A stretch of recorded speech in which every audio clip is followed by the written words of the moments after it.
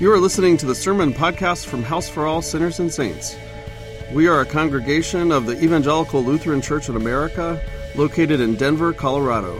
And you can find out more about us at houseforall.org.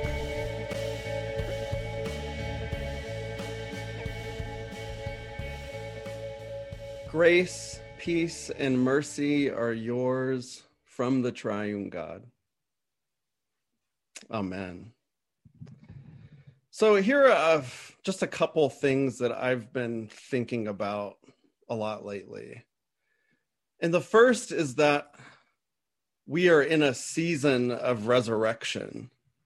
And I don't just mean that in a literal sense within the church, because we are in a season of resurrection. We're in the season of Easter or Eastertide, the Sundays after Easter, which is the season we are in where we wear gold and put gold on the altar or the TV tray in my house.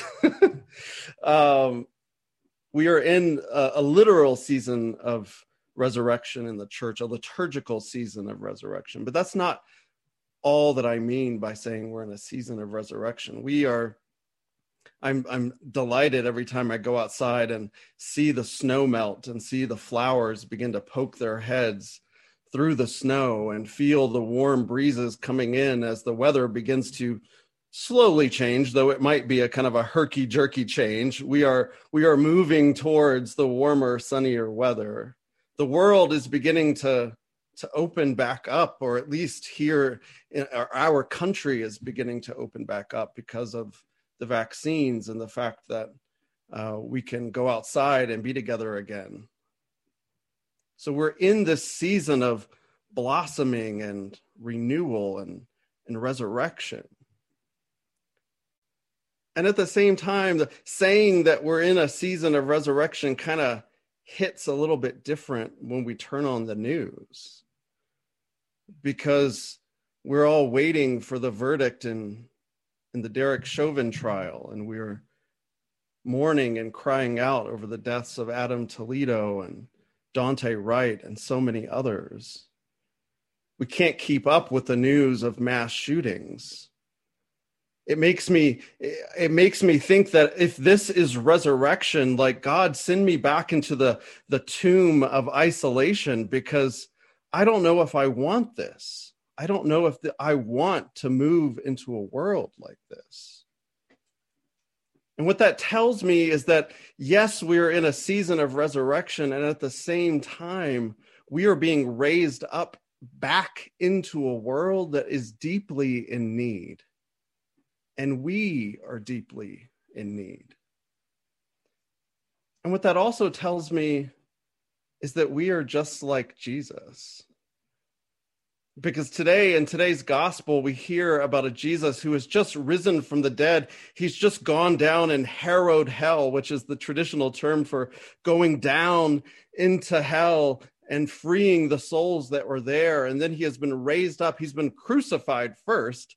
Then he harrows hell. Then he's raised from the dead. And the first thing he asks for is, go get me some breakfast. Go get me some broiled fish. And what that tells me is that Jesus, even though he is in this season of resurrection in his own life, he is still deeply in need.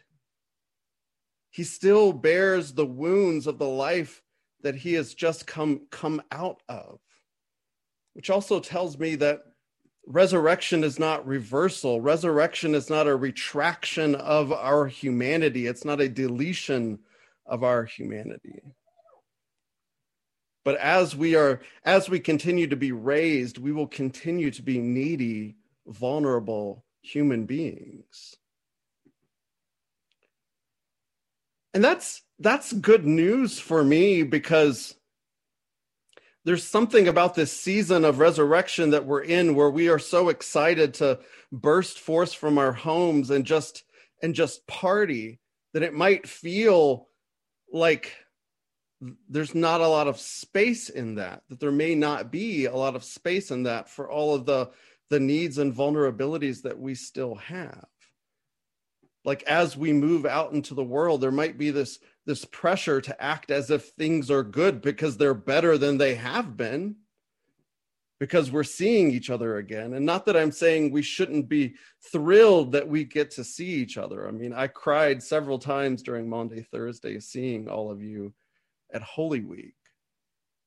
But my point is that this resurrection that we are experiencing doesn't cancel out our humanity, the humanity that we will need to continue to cling to as we move into this resurrection season in our lives. But some of the other things that strike me from today's gospel are not just that Jesus is still wounded and asks for breakfast, but that he asks for breakfast from the very disciples who betrayed him. There's something there about what our neediness brings us. Is our neediness, expressing our neediness, Jesus expressing his neediness of his disciples creates an opportunity for mercy to be shared, for forgiveness to be shared. Even the people that betrayed him, because you have to think that Jesus, just having risen from the dead, like I feel like if I had gone through that and been executed by a brutal empire and been betrayed by my friends, that I would be ready for revenge, not to go and stoop at the feet of those who betrayed me and ask for breakfast.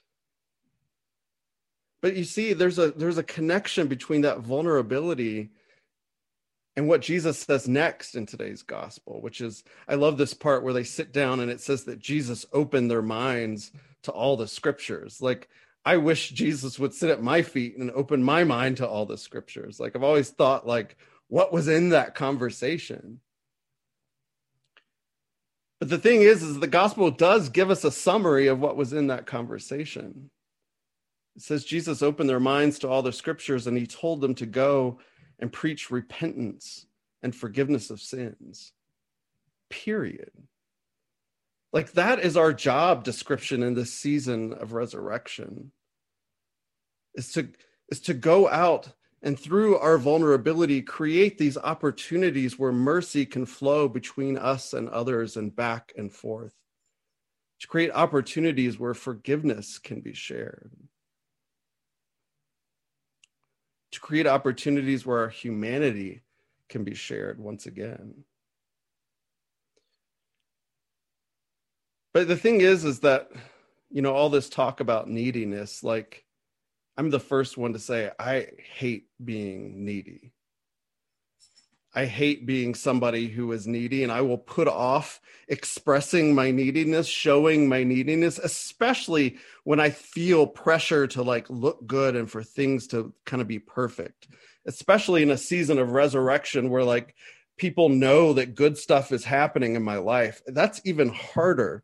When I'm in a season of resurrection, it's harder for me to be vulnerable. It's harder for me to be like Jesus and then bend down and ask for breakfast from those who betrayed me. It's just hard to be a needy person. This week I had an experience of being needy. What I'm about to say, I do not recommend to anyone, but I had put off going to the dentist for like 10 years. I kind of thought I could kind of be my own dentist and just kind of take care of everything at home and like not have to pay a dentist and not have to worry about that. But then my tooth started to hurt. And I knew that like it was serious and I was going to have to go into the dentist. And I was like so nervous to go in and like show my vulnerability to this guy for whom that's his job. But like, the thing is like, if I had not gone in and I went in this past week and it ends up that I'm going to have oral surgery and all this kind of stuff. But the point is that I went in and I could have cried at the feet of that dentist because of the care that he showed me, because of me being vulnerable and showing up and telling him, I'm so sorry, I haven't been to the dentist in 10 years. Take care of me. He was able to then.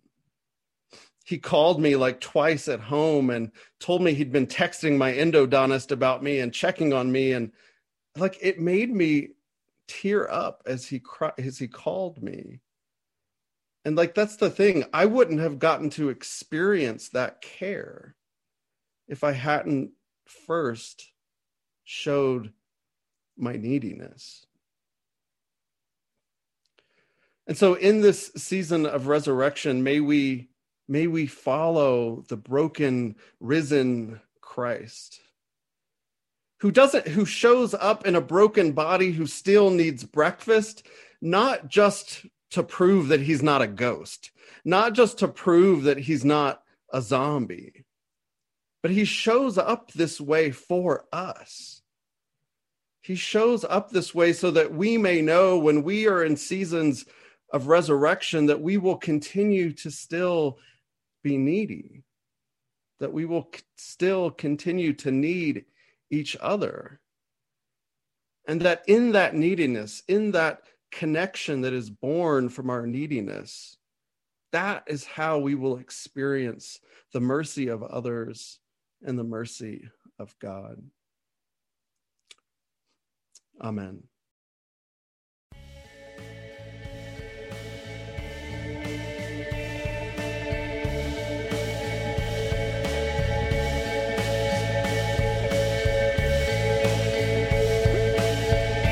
You have been listening to the Sermon Podcast from House for All Sinners and Saints.